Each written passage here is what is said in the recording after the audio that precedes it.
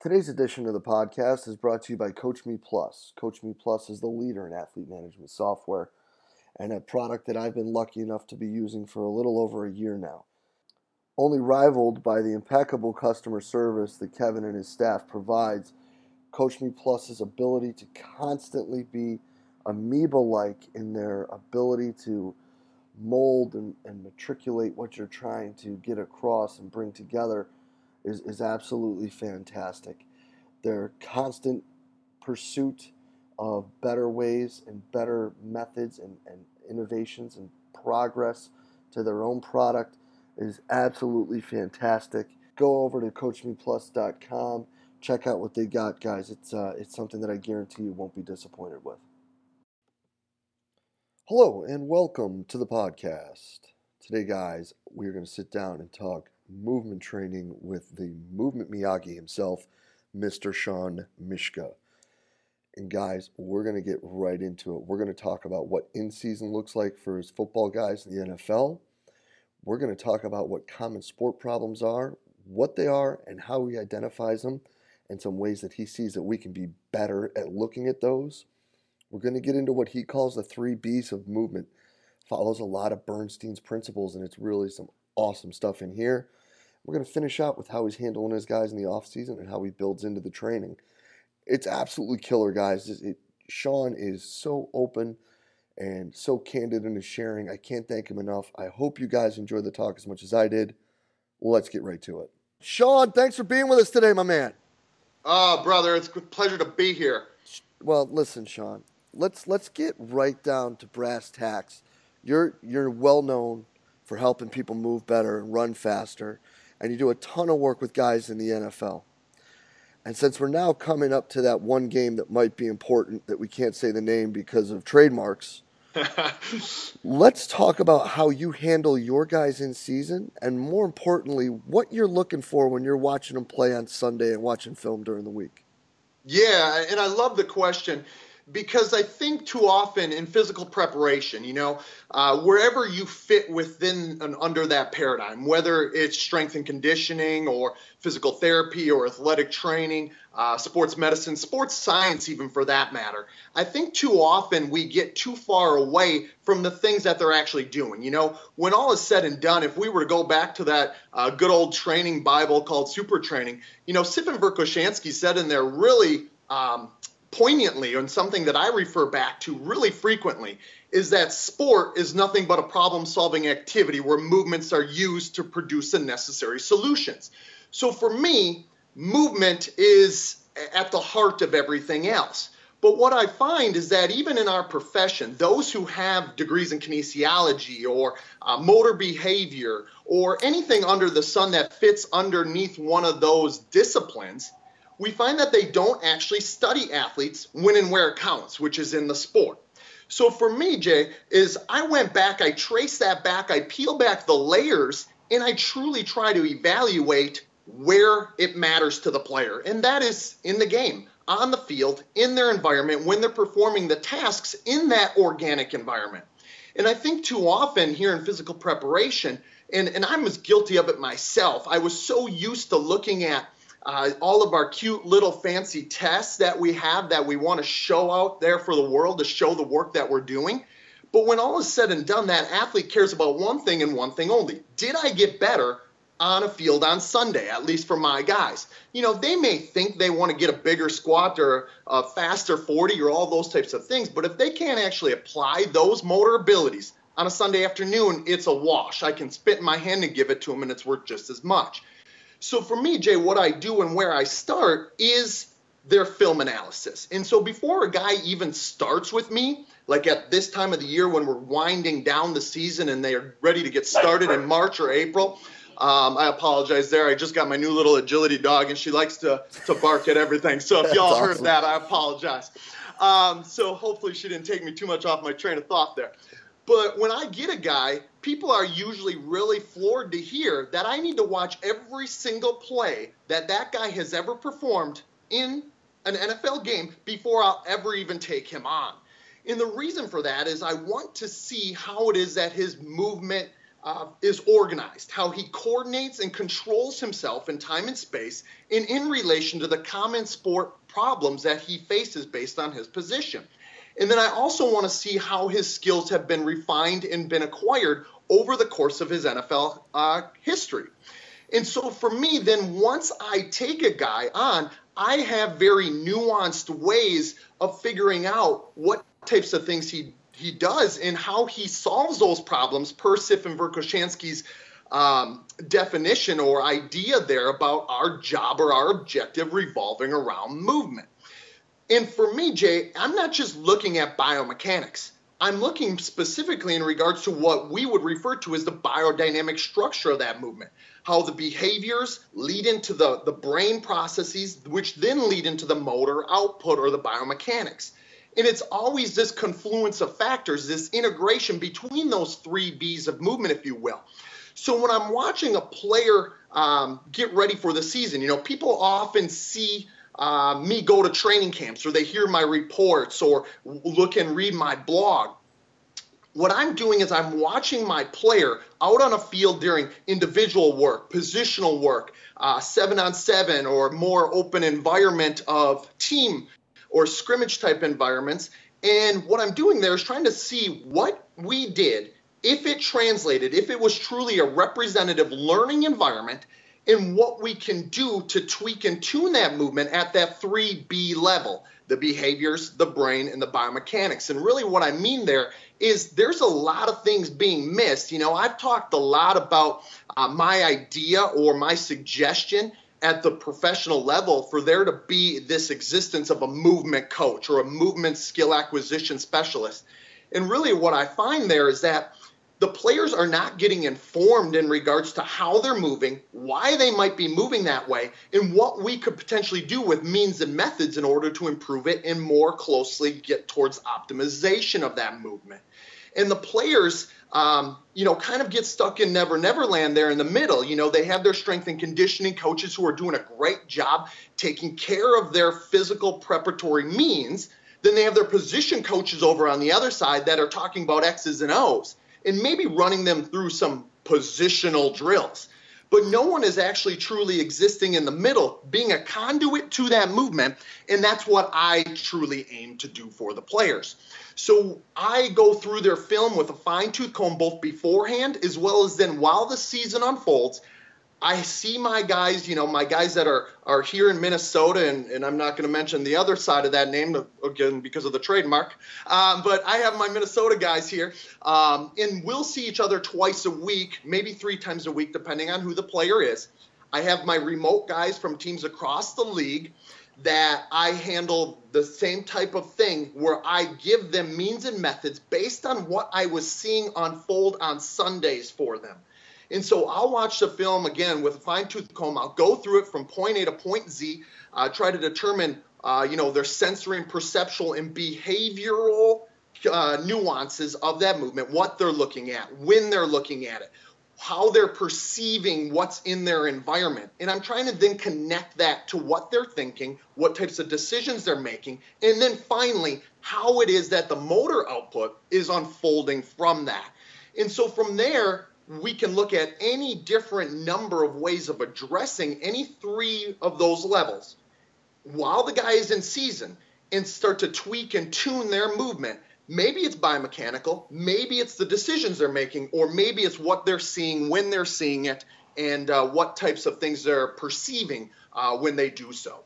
So we're constantly trying to connect that perception and action and give them a wider, more diverse toolbox, a toolbox that is really rather dexterous, if you will.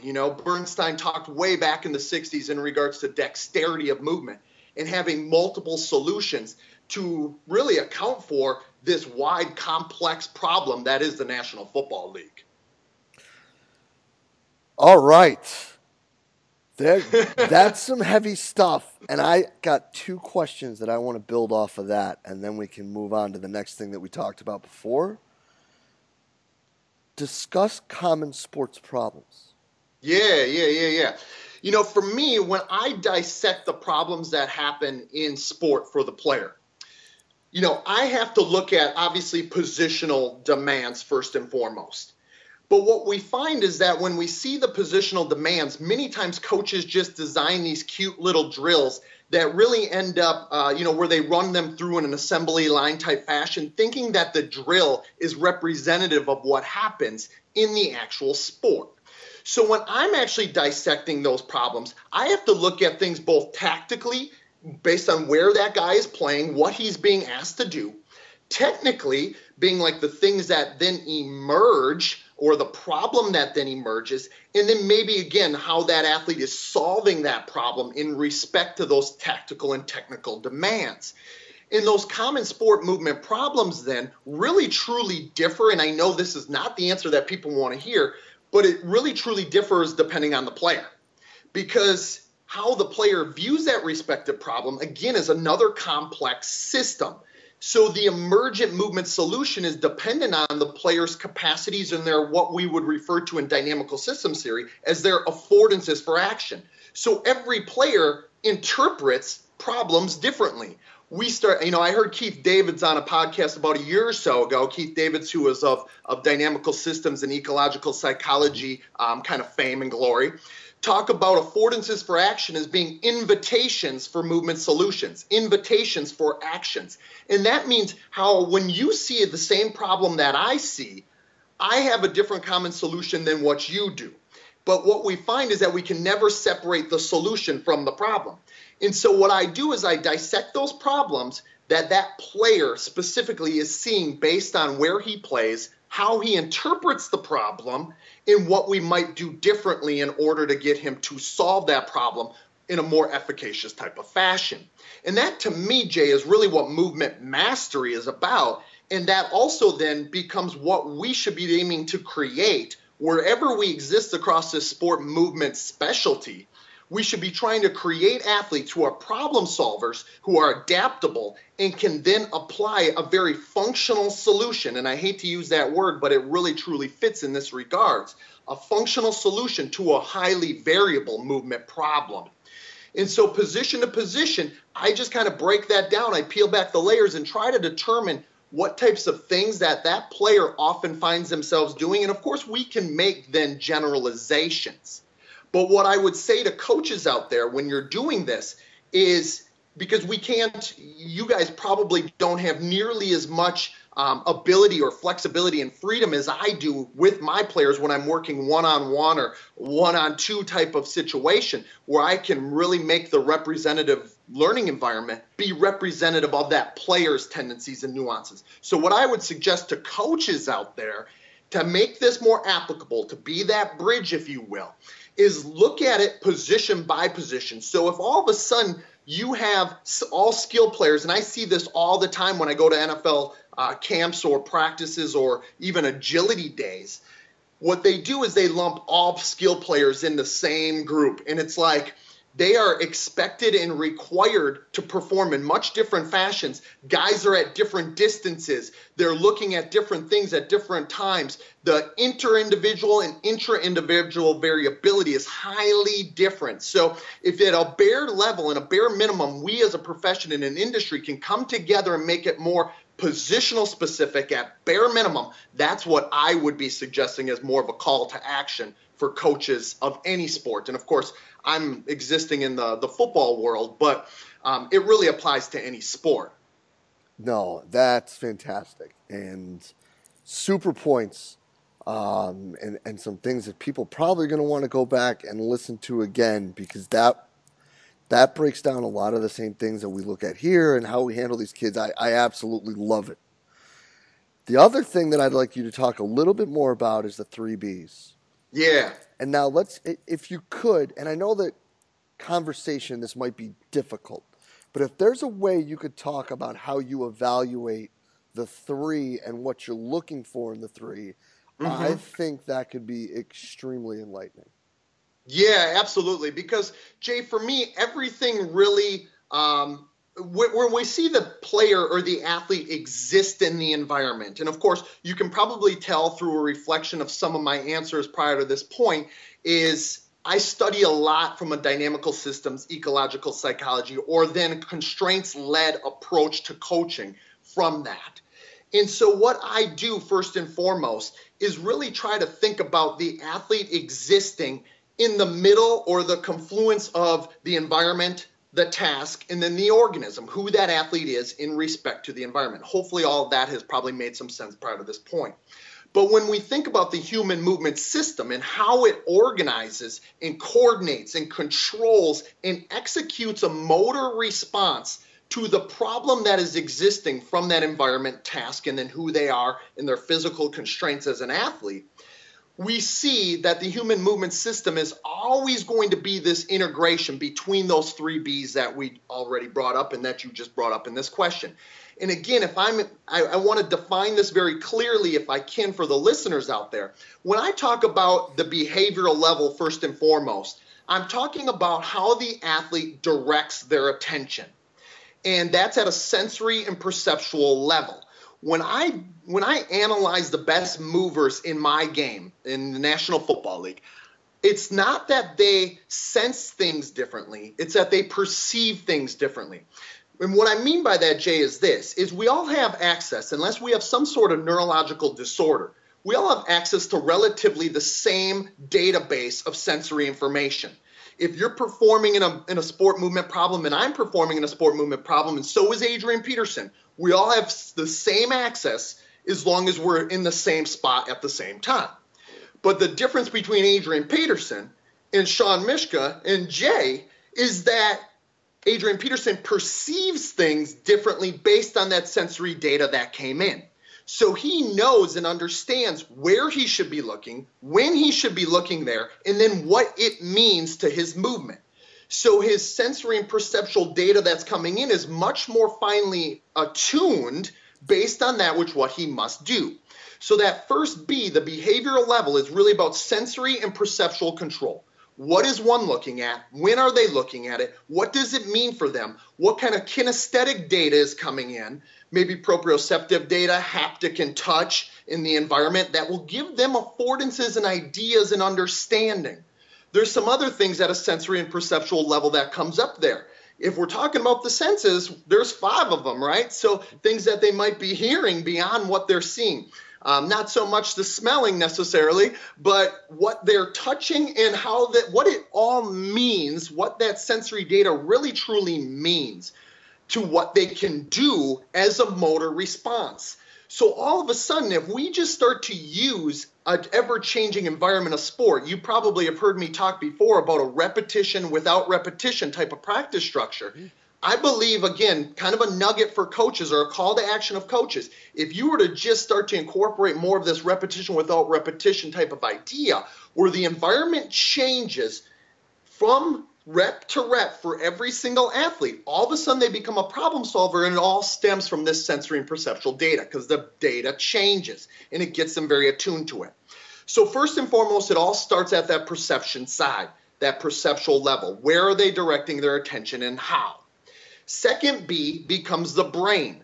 When that information comes in, what types of intention now will emerge from where their attention flowed? So the intention now, what do they have to do? Why do they have to do it? And how can they do it is that next step. And of course, depending on the dynamic nature of this sport problem, that time period could be very, very short. So we want to make this decision-making process very clear, very concise, and very precise. And so we want to give them as many opportunities to find and adjust for their movement solutions. So I just talked about that repetition without repetition type of structure where the athlete gets to solve problems. That's why when coaches usually watch my sessions, they may watch an NFL All-Pro training, and what they see is a lot of mistakes happening. And what we're seeing is that athlete is just basically trying out solutions. Again, I hate to keep name dropping Nikolai Bernstein, but God rest his soul, I got to a little bit because he has influenced much of what I do in my practice because of this. Is basically what he showed us is it's not getting a more optimal or perfect movement solution that we want on the back end of that motor output or biomechanical output happens because of these first 2 B's. Again, we already talked about the behaviors, but the brain here now, where an athlete gets to test out solutions. Bernstein showed us that it's not repetition by rote, but it's repetition without repetition where the athlete gets to constantly adjust their solutions to that problem. And I think therein lies the key. That's why these cone drills and the performance of them, what we would see in like most change of direction oriented activities, isn't truly agility. The athlete isn't problem solving. They're not testing out their theories. They're not trying new strategies and solutions. And this lies, this rub lies in the middle with this brain side of things. Their cognitive decision making. Your agility workouts have to involve decision making. And then finally, we get to the last B, which is the B that most people start and look at to begin with, and that's the biomechanics. And people think when I refer to myself as a movement coach or a sport movement specialist, they think my guys are just going to display the most technical model of biomechanics. And sometimes that's true. But most times what we find is a very authentic movement solution, one that's highly variable depending on the problem.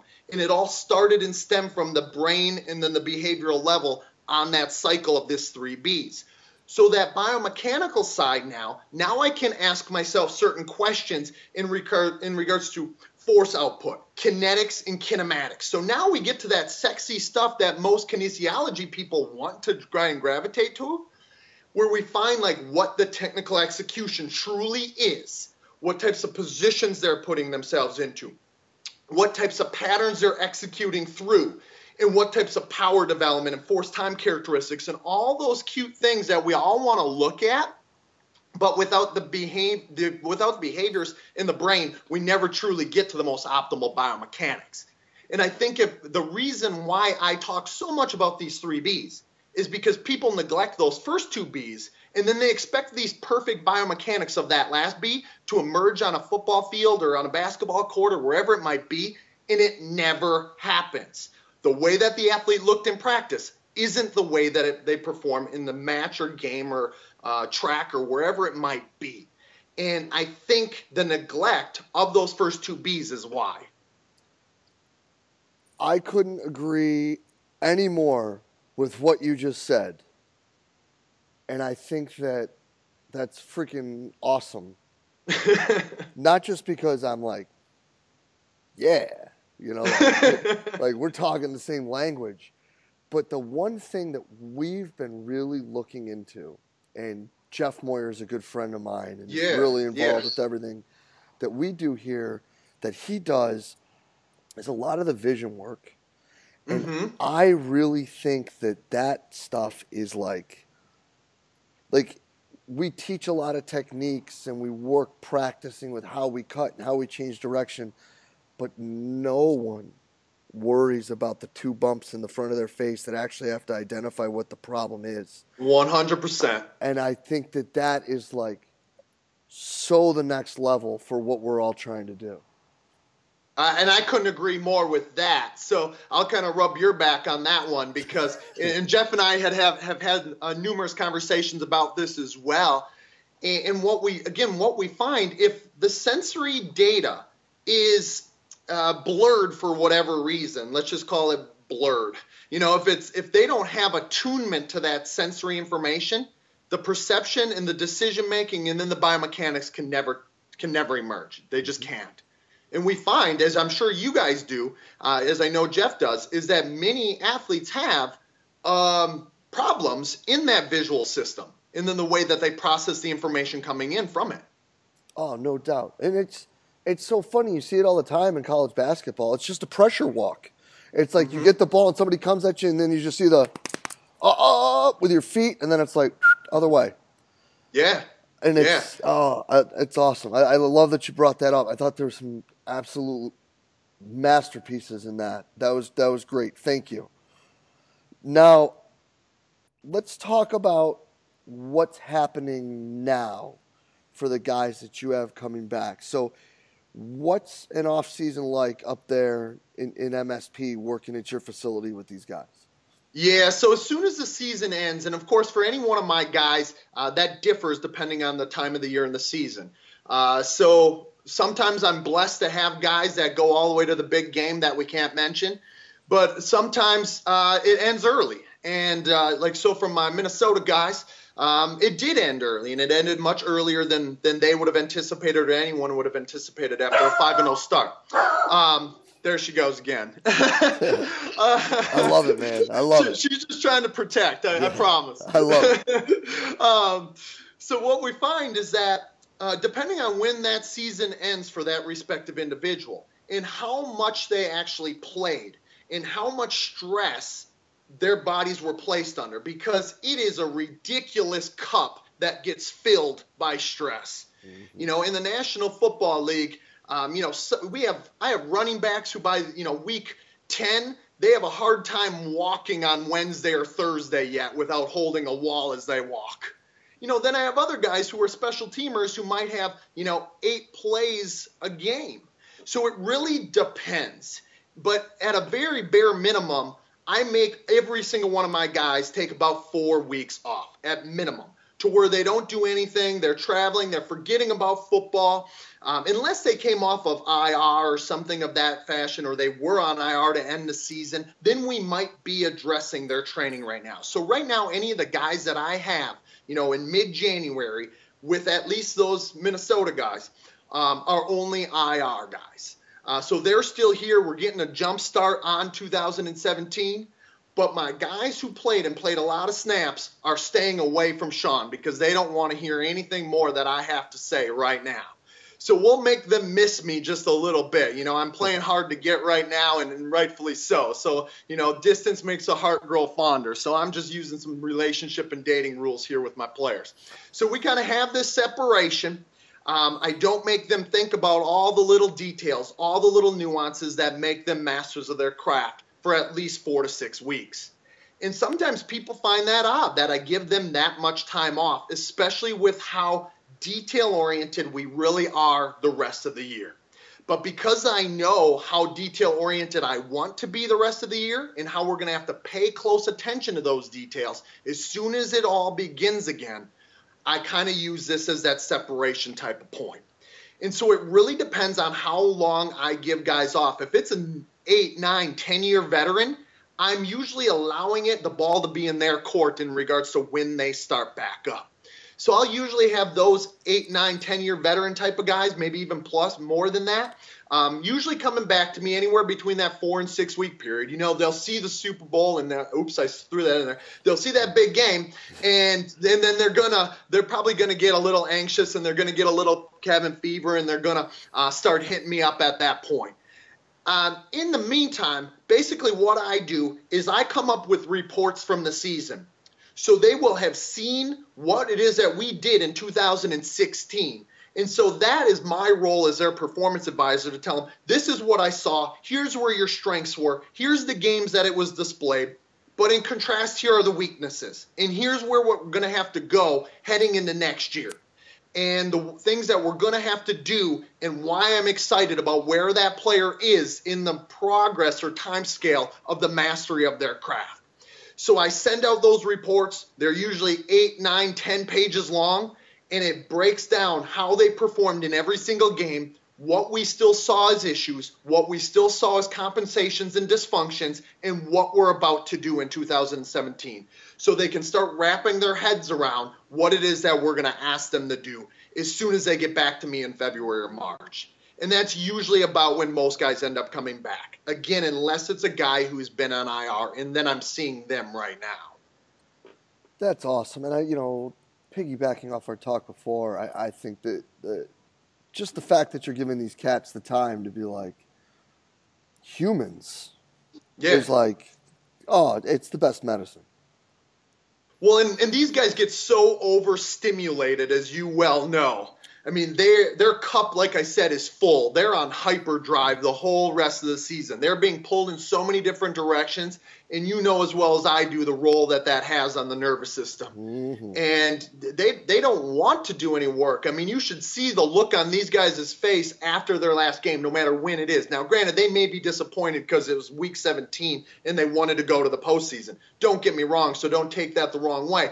But the look on their face like, oh my goodness, like I don't have to play in another football game for a while. and maybe even more so, like, I don't got to see Sean for a while. So now to a certain degree, like I want to give them that time and space, again, to be human beings, just to get refreshed and to get themselves back to neutral so we can do what it is that they want to do heading forward and become who it is that God made them to be, and be able to fulfill their plans and purposes. No, man, that's absolutely big time awesome stuff.